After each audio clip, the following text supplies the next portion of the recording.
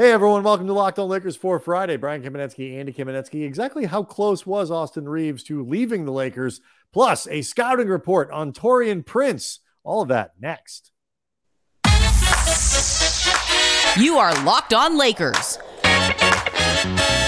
your daily Los Angeles Lakers podcast. Part of the Locked On Podcast Network, your team every day.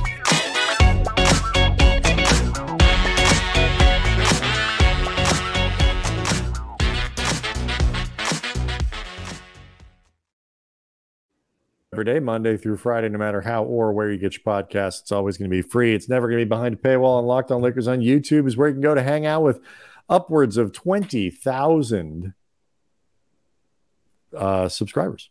I was going to say gigantic Lakers fans. They probably are. NBA fans, they're probably that too. But they are first and foremost subscribers to the Locked On Lakers YouTube channel, and they are hanging out, talking to each other, talking to us, leaving comments, leaving questions, and we really appreciate it. I want to let everybody know today's episode is brought to you by FanDuel Sportsbook, the official sportsbook of Locked On. Make every moment more. Visit FanDuel.com/LockedOn to get started. So, Andy, we'll get to this Taurean Prince scouting report with Ben Beacon of Locked On Wolves here in a moment. But first, Austin Reaves went on the All the Smoke podcast with Matt Barnes and was talking free agency. And Steven Jackson, right. And was talking free agency and the places where he thought he might go, even though he wanted to come back to the Lakers.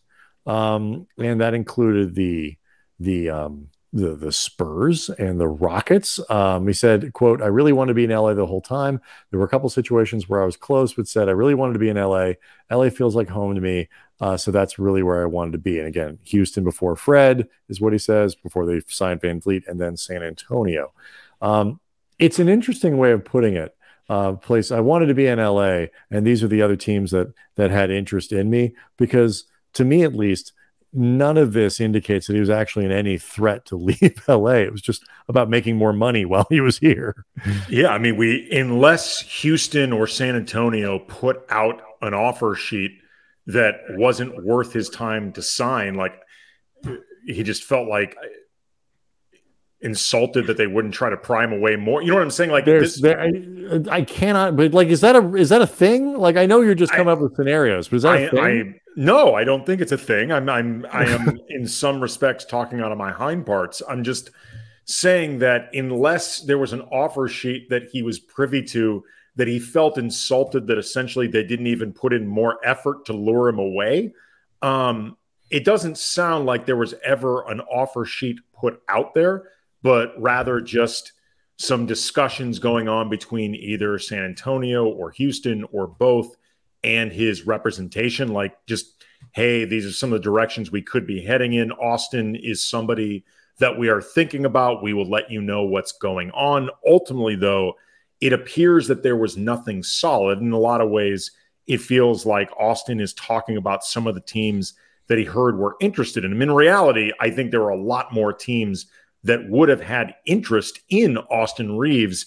It's just they wouldn't have had even the cap space to attempt to put out a big enough offer to try to lure him away. It's like, unless you were willing to go to a place that was so astronomically large, basically essentially maxing him out, it's kind of, what's the point? Because the Lakers did a really good job of making it really clear that they were going to match any deal for Reaves. And I guess nobody was willing to try to test that. I guess, the $40 million that, per whatever it was that Houston threw at Fred Van Vliet, they could have done it with Austin Reaves. And don't do it with Austin Rivers. It's an overpay. But you could do it with Reaves and find out what the Lakers were thinking. But if you'd rather have Van Vliet, short of something like that, a $52 million offer, $55 million offer, which I'm sure Austin Reaves would have loved somebody to make, and it's an offer sheet he'd have signed in an instant, never came, because it's like, why bother? The Lakers, that's too low when the Lakers are going to sign that. 60 million, 65 million. Lakers are going to match that. What I do think, though, is really significant about this, because the reality is there was not any real threat of Austin leaving in a practical way. But what I do think is significant is between Austin knowing that the Spurs and Houston were, I think, fairly interested in him, certainly in a more perfect world than being involved with Team USA, just seeing his reputation grow in general. There's a great part of this podcast. It's really awesome. Matt Barnes heard from Kobe's sister that Kobe's nephew is a massive Austin Reaves fan. It's his favorite player. And Kobe's sister reached out to Matt Barnes, like, do you know Austin? And Matt's like, actually, I don't know him. And he's like, she's like, this is my nephew's favorite player. Is there any way you could possibly get a hold of him? And Matt said when he got hold of Reaves, it was during the playoffs. And, that's what for like a birthday message is what it is. For like a birthday message. And, Matt felt like almost sheepish about it. Like, look, man, I know there's a really intense time. You're focused. And Reaves was like, no problem. And he sent this message and they played it in the video part of the All the Smoke podcast.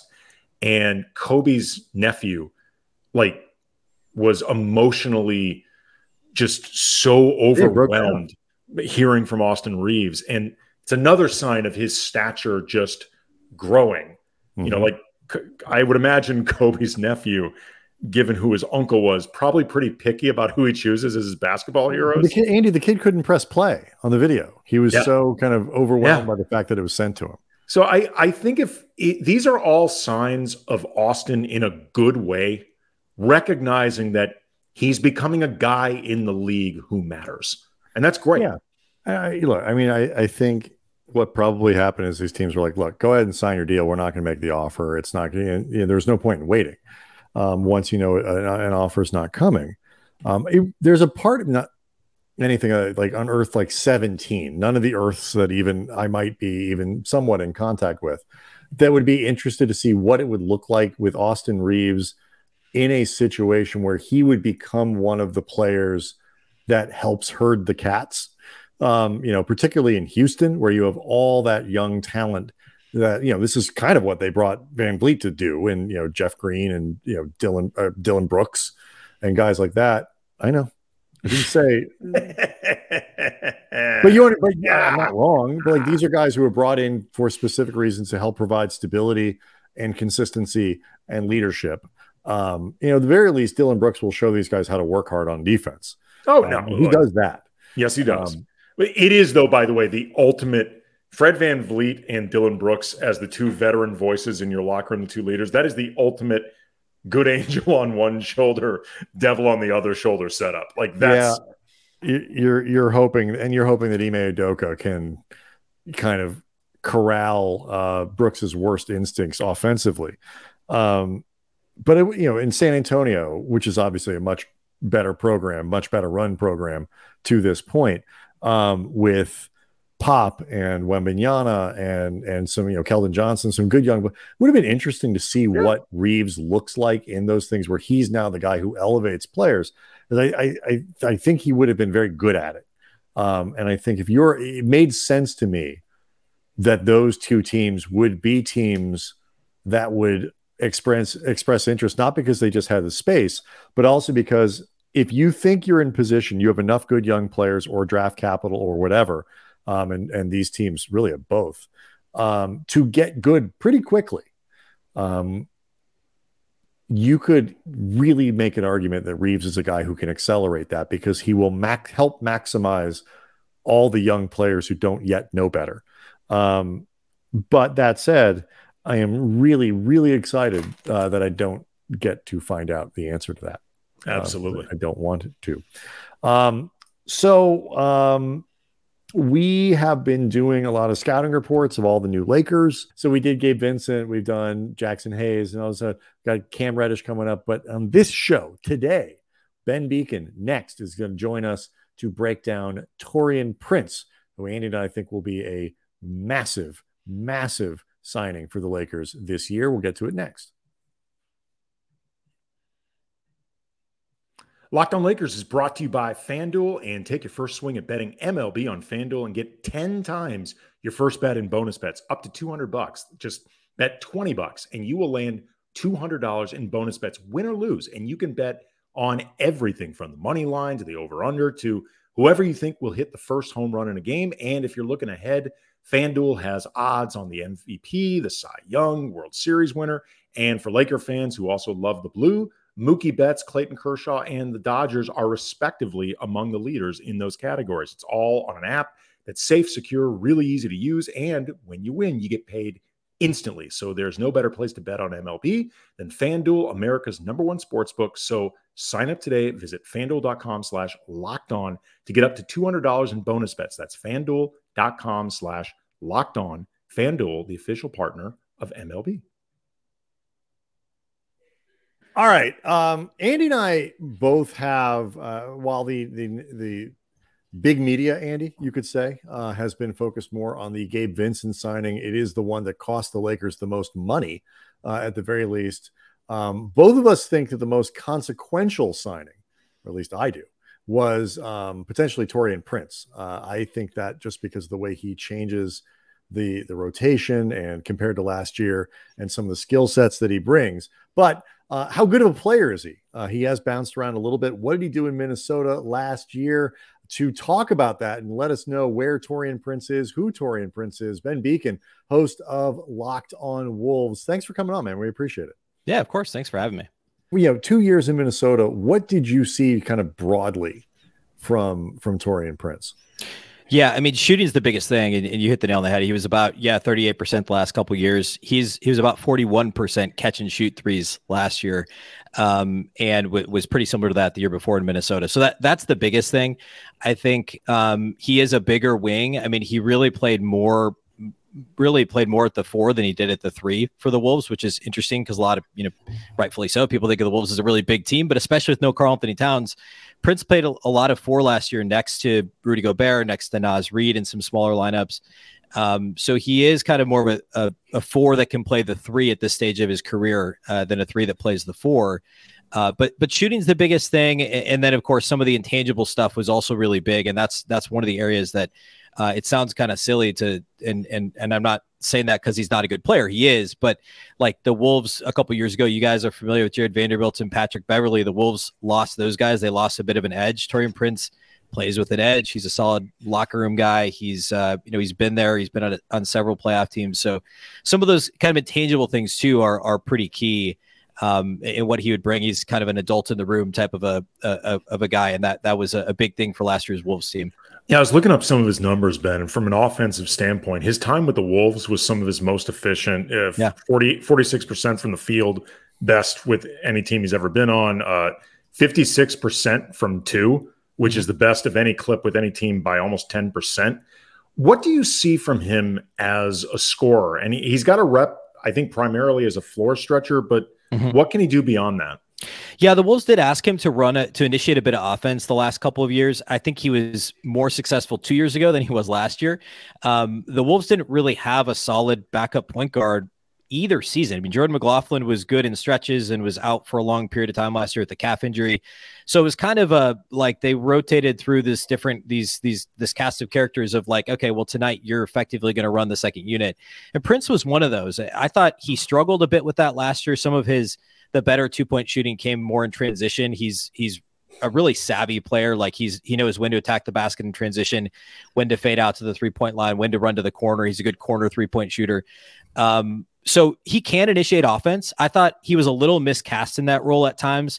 Obviously the 2-point percentage is great. His assist rate was down a little bit in Minnesota from where it was in some other places, in part because he wasn't a full-time starter like he had been previously with Brooklyn and Atlanta, I think. But he certainly can do some of those things. Last year, he did have a turnover rate that was his highest since early in his career, because I think a little too often he was being asked to initiate, but he certainly can. Like he can put the ball on the floor a little bit, but I think he's more effective in transition doing that than he is in the half court. Do you think he's better served as a starter than coming off the bench? Because that fifth starter beyond LeBron, AD, Reaves, and D'Angelo Russell, I think is a little bit in flux. There's some expectation that Rui Hachimura would get the nod, but I think you can make an argument at least that Rui, his scoring might be better as a punch off the bench. He can still get 30-ish minutes. Like, is Prince, do you think, better off as one of the first 5?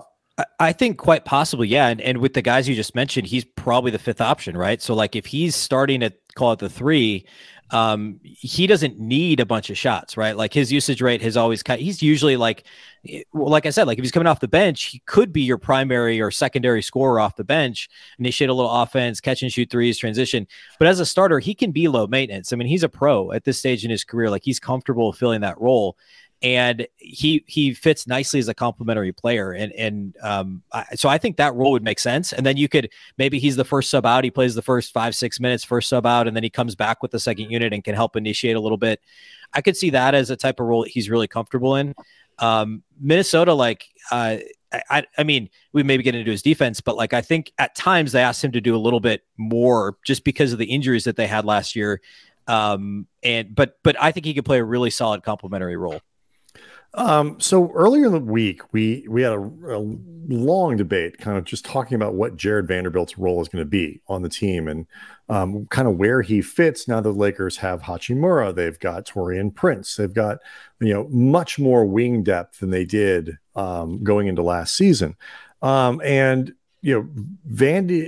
is taller, I should say, than Prince, but not necessarily a whole lot bigger. And so, Ben, when you describe Prince as playing a lot of four with the Wolves, I actually think that's kind of intriguing. You've seen them both, obviously, extensively. What's the difference? Like, what does Prince do well that Vanderbilt doesn't, I guess, beyond shooting, which we all can kind of see? And what does Vanderbilt do really well that Prince doesn't? Because I'm, in trying to sort out how that playing time, especially defensively. Yeah. Well, I would start with rebounding for sure. Vando, as you guys know, is a really good pound for pound. I think one of the better, because he's not a huge guy. Like he's obviously long and athletic, but he's not super tall, as you said. Like he's a really, really good rebounder. Taurean Prince is a poor rebounder, frankly. Last year he was I think the only guys I talked about this on a show a couple weeks ago. I think the only players he actually had a better rebound rate than were the point guards, were D'Angelo Russell, Jordan McLaughlin, and Mike Conley. He's not a great rebounder, and the Wolves were like the third worst rebounding team each of the last 2 years in the league. And with Taurean Prince playing 15-ish minutes a game at the four, that's part of the reason why. So rebounding would be number one. Defensively, yes, Vando's a little bit bigger, but I actually think I think he's pound for pound a better defender too. Even on the perimeter, I would say it's close. Like I know that Prince has this reputation you mentioned as a as a kind of catch and shoot perimeter guy, maybe even a little bit as a 3-and-D. I think his defense has regressed. I think he's already, I don't know if it's because he's getting a step slower. I mean, he's only 29, but I thought it was kind of noticeable last year. And this is where the Wolves overextended him a bit. They had Jaden McDaniels, Anthony Edwards. And then it was like, well, we have Taurean Prince and Austin Rivers. They both have reputations as solid perimeter defenders. So they're our next men up. And I think sometimes he was asked to do a bit too much defensively. Taurean Prince was a very good team defender, which I guess we could also say about Jared Vanderbilt. So there are a lot of similarities there. Vando's maybe just more of a pure four, and you really want him to play the four, maybe guard some small ball fives, whereas Prince can, in theory, switch onto some guards. Although I think the numbers kind of bear out as well that he struggled a little bit in some one-on-one situations last year. But in general, though, they're similar in that they're good team defenders. They're complementary offensive players. They can both kind of play that 3-4 role where they're guarding multiple positions. The lack of rebounding, is it getting muscled out? Is it a lack of attentiveness? I mean, just some guys are better at it than others. Yeah, I think it's last year. Well, it's tricky because if you look at it, like the worst 2 rebounding years of his career, I guess 2 of his worst 3 in his 8-year career were with Minnesota. So part of it, I think, was the team as a whole was just bad at it. They were so and switching defensive. Just to clarify, he's never had a total rebound rate over 10. Only once has been. Yeah, over one 10%. Time. Yeah. So, Vanderbilt, by comparison, has never been under 10%. Yes. Yeah. So I think it's more part of it is his role. Even when he's playing the 4, he was often guarding primary scorers on the perimeter, right? So like he'd be playing the 4, but they would actually be putting whoever they were trying to hide guarding the lower usage player on the other team. And so Prince would actually be pulled away from the basket. So that's certainly part of it. he just doesn't seem to have a knack for it more than anything else. And I never got the sense he wasn't playing hard, because for some guys that is what that is. But Prince always played hard. He was always, in the thick of things. Like I said, kind of plays with an edge. He's the type of guy you want on your team for all those reasons. But it was really more just like, you never felt like he was going to get a rebound or a 50-50 ball. And I don't think it was necessarily a lack of trying. It was just one of those things. Vanderbilt has that knack, right? Like he's getting 50-50 balls. It's a skill. Rebounding is a skill like anything else. Yep. And it just is not something Prince has been great at. And I think, if he plays at the 3, it's less of a big deal, but then he's also perhaps a little more exposed defensively too, depending on, what you're doing defensively. Last question for you, Ben. I mentioned it, at the top of the segment. I am thinking this, he has the potential to be the most impactful signing the Lakers make. Put a percentage on the odds that I and the Locked On Lakers audience am going to enjoy the Taurean Prince experience for the 2023-2024 season. I'm going to say 90%. I think. Yes, I'll take that. Those are good odds. Nice. Timberwolves fans love Taurean Prince, and by all accounts, teammates, coaches loved him. He's a great locker room guy. He was kind of part of the, calming things down with the Kyle Anderson, Rudy Gobert tiff at the end of the season, separating those guys. Like, he's a pro's pro. Everybody loves him. He plays hard, and he understands how to play a role. And as long as he's not asked to do things that aren't in his wheelhouse, he can be a really effective player. And to get him at $2.5 million or whatever the Lakers signed him for, he made $9 million last year. It was just last summer the Wolves signed him to that 2-year deal, and it was like $9 million and then a team option for another $9 million. And I thought for a while it was pretty likely they were going to pick up that option because they just needed somebody to play that role. But I guess they decided, hey, we can split that money up, get 2 players instead of 1. But to get Prince at that dollar amount is really good. Sweet. I like 90%. That's excellent. That's going to make me very happy. All right. Ben Beacon, he is the host of Locked On Wolves. Make sure you check out everything he's doing up in Minnesota, and we'll talk to you soon. Sounds good.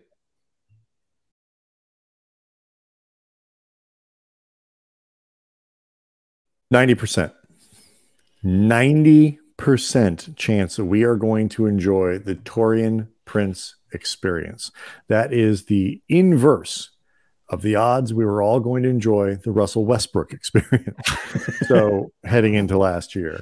So really heading into 2 years ago, the odds were fairly low, even if you wanted to be optimistic. There was nothing in there. The comparison between Vanderbilt and Prince, to me, I thought was really interesting because those guys, I think, are going to be kind of wedged against each other a little bit, not in a mean way, not like they're going to hate each other, but like they've played together. They're former teammates. Who's to say they got along? But someone's going to get squeezed with minutes in there, particularly if the Lakers are comfortable playing Prince at the 4, as Minnesota was last year. That was another good little nugget of information from Ben, how much time he spent playing power forward last year. So, Vanderbilt a little taller, but not necessarily bulkier, definitely the better rebounder. That balance, and then, how they, move Vanderbilt or Prince to the 3 and who sits there, where the minutes come from, I think is going to be fascinating to watch as they go through training camp and early in the season.